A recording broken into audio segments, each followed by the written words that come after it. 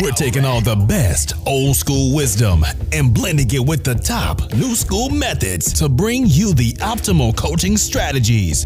This is the 80-20 Baseball Podcast with Coach Bo.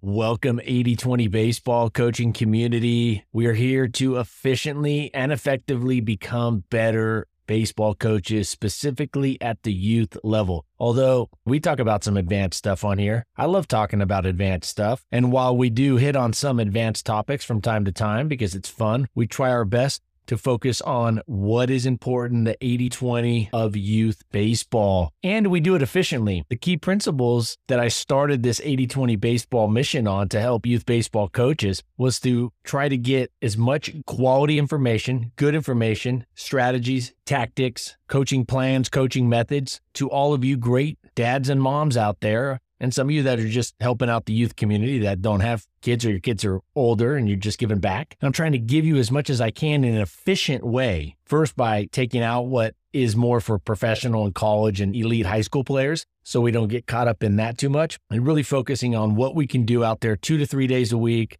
typically 2 days a week in practice. And as the season starts getting going, a lot of times it's just one practice or 1.5 or at the most 2 practices a week. It's not a lot of time. So our principles here are to be efficient, also to vet everything, and not just to choose something based on how glitzy it looks, how shiny it is, the new coaching method that's out there, but also not to be stuck in old school methods just to be stuck in there. What we're really doing here is trying to combine at the highest level of quality, efficiency, and effectiveness when it comes to going out there and being a great youth baseball coach. Now, before we jump into this week's episode, happy 4th of July. This episode, it's going live on the 4th. Happy 4th of July. About 94% of our listeners are in the United States. If you're outside the United States, hey, extra celebrations are always cool. And I always get pumped up when I see other countries celebrating things that they're doing. It fires me up even though I'm not there, even though that may not be something that we celebrate or I celebrate. I just get pumped up when people are thankful for what they have and appreciative of the great things that we do have in our lives. And the 4th of July is a big deal. The 4th of July is a big deal in the United States, of course, and it's one of my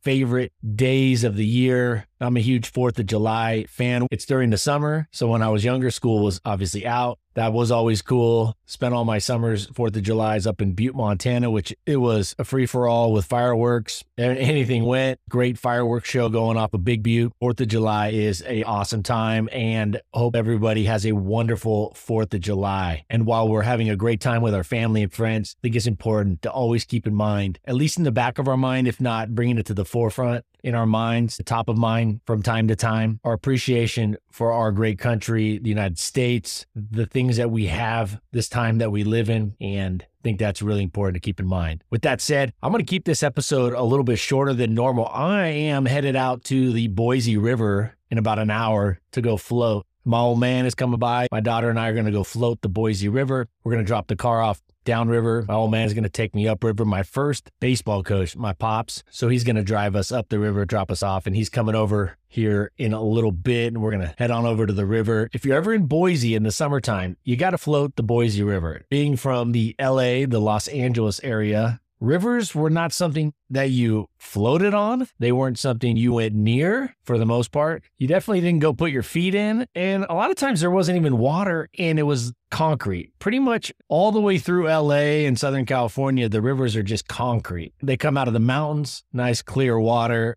and then they go into basically concrete. So the Boise River is like a real river with trees and very little concrete. You almost kind of feel like you're lost. You're going pretty much cutting right through town, just a little south of downtown, and you feel like you're floating a mountain river through some stretches. There are some houses and some buildings. You go by the stadium at Boise State. It's pretty cool. But anyways, we're going to keep this episode short because I'm going to go do that. And then I'm going to catch some baseball this evening. So let's dive into the episode. We're going to discuss how we as coaches give praise and why that's important, how we give it, not just that we give it out. We're also going to talk about how to show kids, how to show our players how we want them to play by using video to speed up their understanding of how we want them to hustle, play the game. We'll dive into that. And I have good news for new coaches, and it's going to give you more confidence going out on the field. We're going to dive into that. It has to do with teaching the game, planning practices, etc. So I saw a tweet the other day,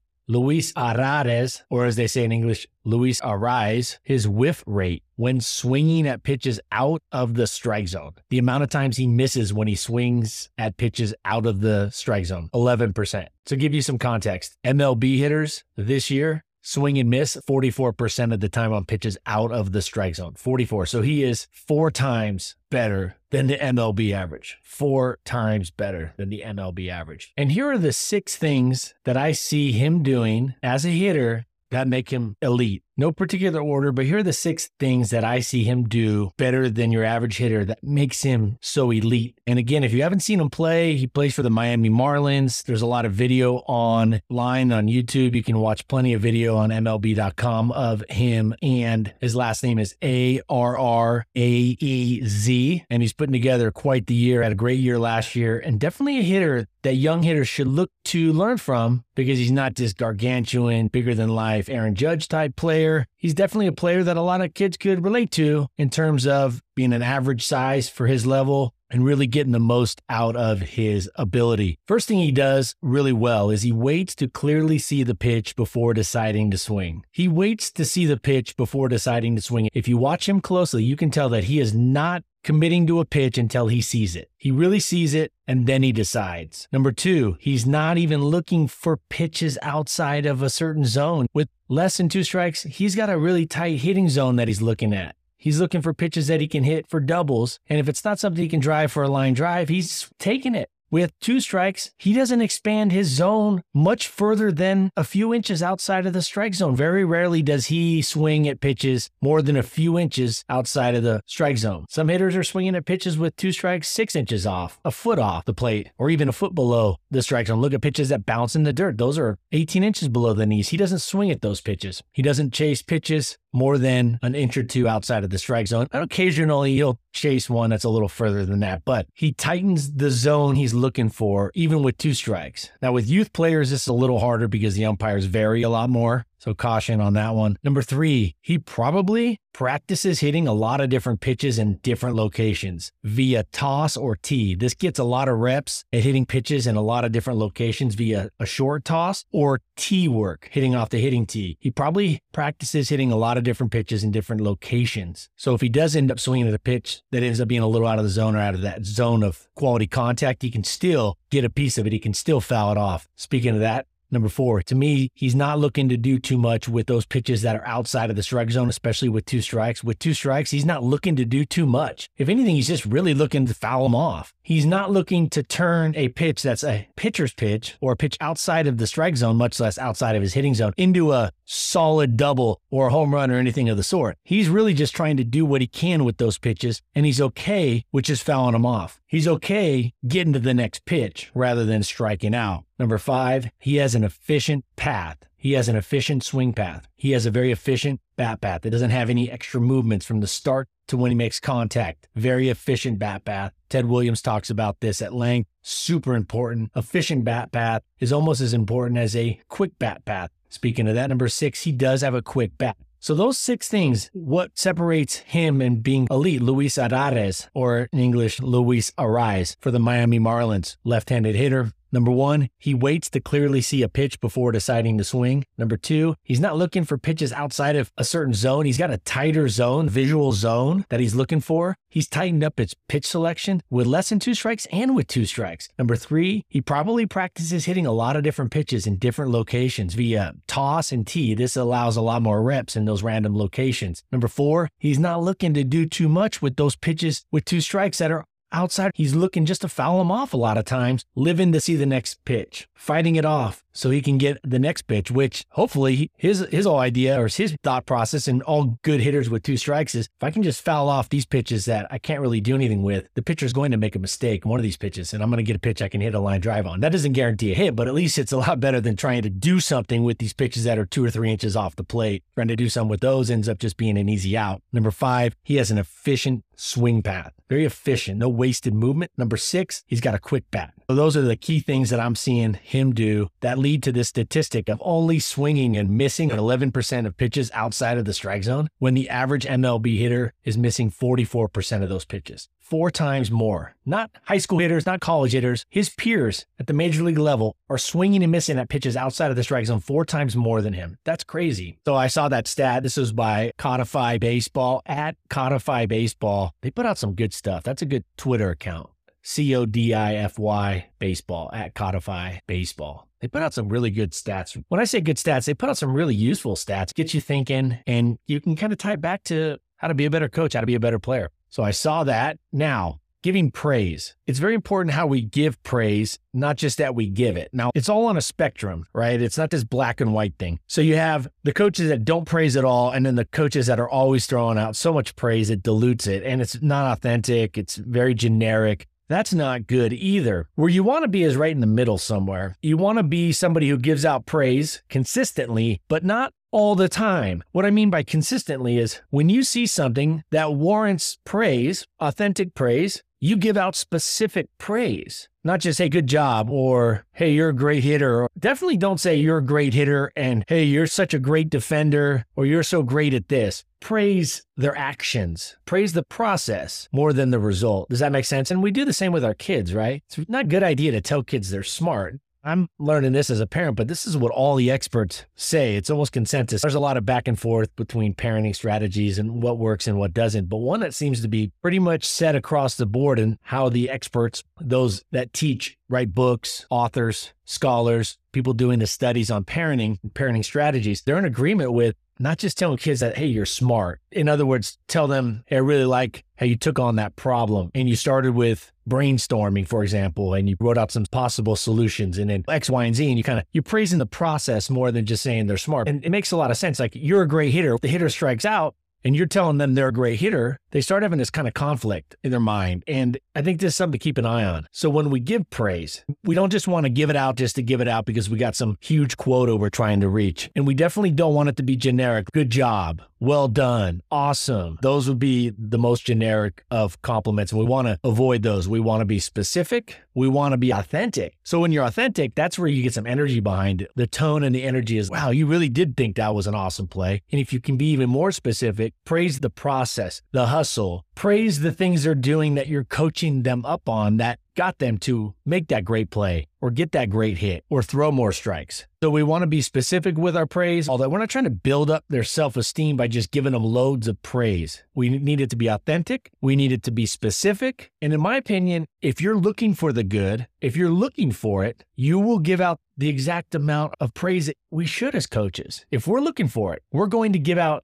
the right amount of praise because it will be merited. We're not just giving it out just because, wow, I got to give out some, okay, this kid's having, I got to find a way to give him praise. If we're looking for it and we're looking closely to give out praise instead of looking for the things that kids are doing wrong, which it's a balance. You're looking for things that they need to get better at, and you're definitely looking for areas where they're not hustling and not being coachable or being a disrespectful teammate. You're definitely always on the lookout for that, but you're looking for things when they're doing things right. And then you give them authentic praise. And I'll tell you what, praise loud, criticize softly. Praise loud, criticize, and critique softly. Certain kids can take a little more heat in front of their peers. They can take a little more of a critique in front of their peers than others. Just be cautious with that. That's a fine line. And if you're really good at it, go for it. So it's not just about giving praise or not giving praise or overpraising or coddling or over this, that, and the other. Like the self-esteem movement that came through in I want to say it started in the 70s and 80s and 90s at just full force. It's been self-esteem in the schools and it's not working out really well. That's what the evidence and the research is not showing up really good evidence. In fact, they're finding that it's probably backfiring. And now does that mean we should just stop giving praise and stop telling kids that they're good and this, that, and the other? No, but I think we just need to do it in a different way. So what got me thinking about this is I was reading a parenting book this last week, and it got me thinking about that because the author had some really good points, but I thought if I'm just listening to this and I'm a new parent, I haven't been a teacher for a long time, I haven't been a youth coach for a long time, I'm thinking, man,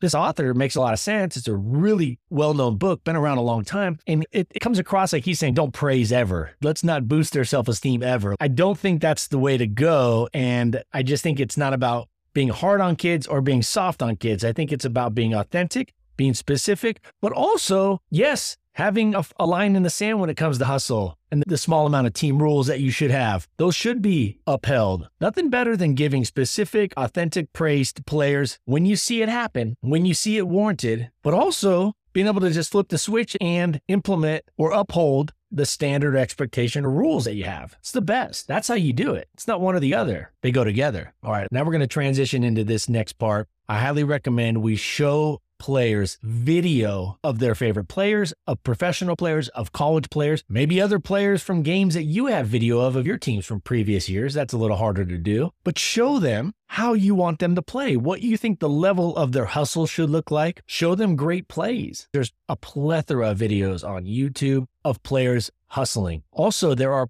a plethora of videos of players, baseball players, making high IQ baseball plays. These videos are already out there. Some of them are just 5 or 10 minutes. You could show them to the team. Bring out a TV, have somebody bring out one of these flat screens, a 40-incher. They're pretty light these days, or a 50-inch TV. Bring out a little battery box. Somebody's got to have one of those. Plug it in. You might have to run your phone on a USB cable or an HDMI into the back. I'm just saying you could send it to them and have them watch it on their own, or you could just really quickly find a way to show it to them at practice. 10 minutes. Hey, watch this. Watch this hustle highlight reel. Show your players what great plays look like, what high IQ plays look like. It plants the seed. It lets them know, okay, that's what it looks like. That's the end goal. You're showing them the goal. We can tell them, but then they see it. Oh, that's what it means to hustle out of the box. That's what it means to turn a single into a double. That's what it means to get out of the box hard and really look two on a base hit. That's what it looks to take 2 bases on a wild pitch that bounces up the backstop and around towards the dugout. They start to see that, and then it starts to plant these ideas, these seeds of possibilities that they can now do. Yeah. So show players videos. If it's your own kid, just show them a video. Just pop it on the TV and say, hey, let's watch this. I would recommend having the exact video or videos that you want to show them ready to go. I wouldn't start surfing and searching and then showing, hey, let's sit down and try to find one. No, I would have some that you've already vetted and watched and then show it to them. I know this sounds a little kind of on the surface, a little gimmicky, but it's not. Trust me, this is a very good thing to do and a very useful thing to do. It speeds up their understanding of how you want them to play the game, how you would like them to start hustling and play the game and think about the game and see the situations better.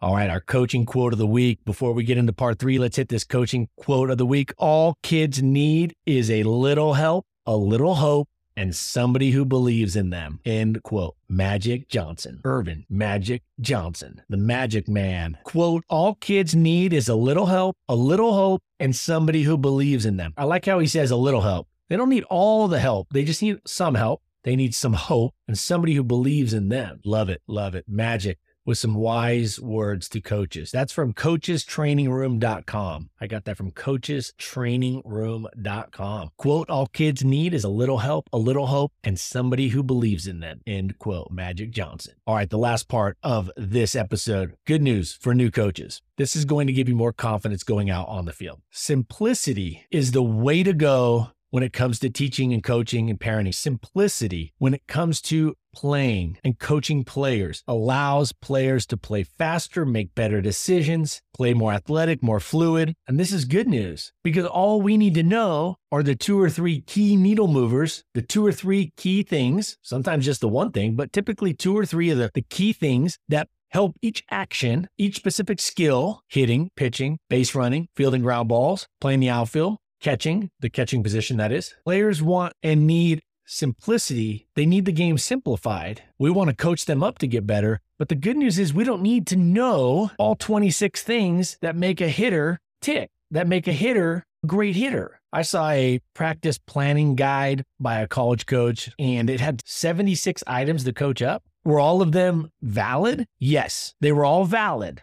For youth coaches, we could have shaved off half of them right off the top. And then from that half, you could shave off another half of that and get down to about 25% are things that you really need to focus on. That's going to drive 96%, 98% of your team, your player's success. And each skill, each action out there on the field has 2 or 3 key things that the hitter or the player, the pitcher, the base runner, the infielder, the outfielder needs to know and sometimes just one thing at a time that they need to know and do. And the good news is we don't need to go out there and know everything about hitting. We don't need to go out there as youth coaches and know everything about pitching. In fact, paralysis by analysis happens a lot of times not by the coaches that know very little, the newer coaches that are new to it, have less experience. It happens by the coaches that have been in the game a long time, that have heard and read and seen and coached it a million different ways or seen so much different stuff, or they understand all the little intricacies and then they can't see the key needle movers because they're so deep in the trenches, they don't have this, they can't step back and go, all right, hold on a second. I know these 15 things about pitching, but hold on, we got to back up. What are the 2 or 3 things that we need to teach? Part of that is because some coaches want to sound sophisticated, so they talk about these little lesser known things, which is fine. That's great when you're having a beer with some college coaches or some pro coaches and you're getting into the nitty gritty and you're having fun. You've been talking for 3 hours. That's fun. I like doing that, but that's not the effective way to go for youth coaches. In a lot of cases, not even for high school. And in fact, for a lot of levels, it's overcomplicating, slows players down. It diminishes the quality of their decision-making overall. So this is great news. As youth coaches, you don't need to know everything about every part of the game. In fact, you're probably going to be better off, and your players are going to be better off with you knowing just a few of the key things and teaching those things. And then let the game do the rest of the teaching. Let quality reps do the rest of the teaching. Or other coaches can step in and help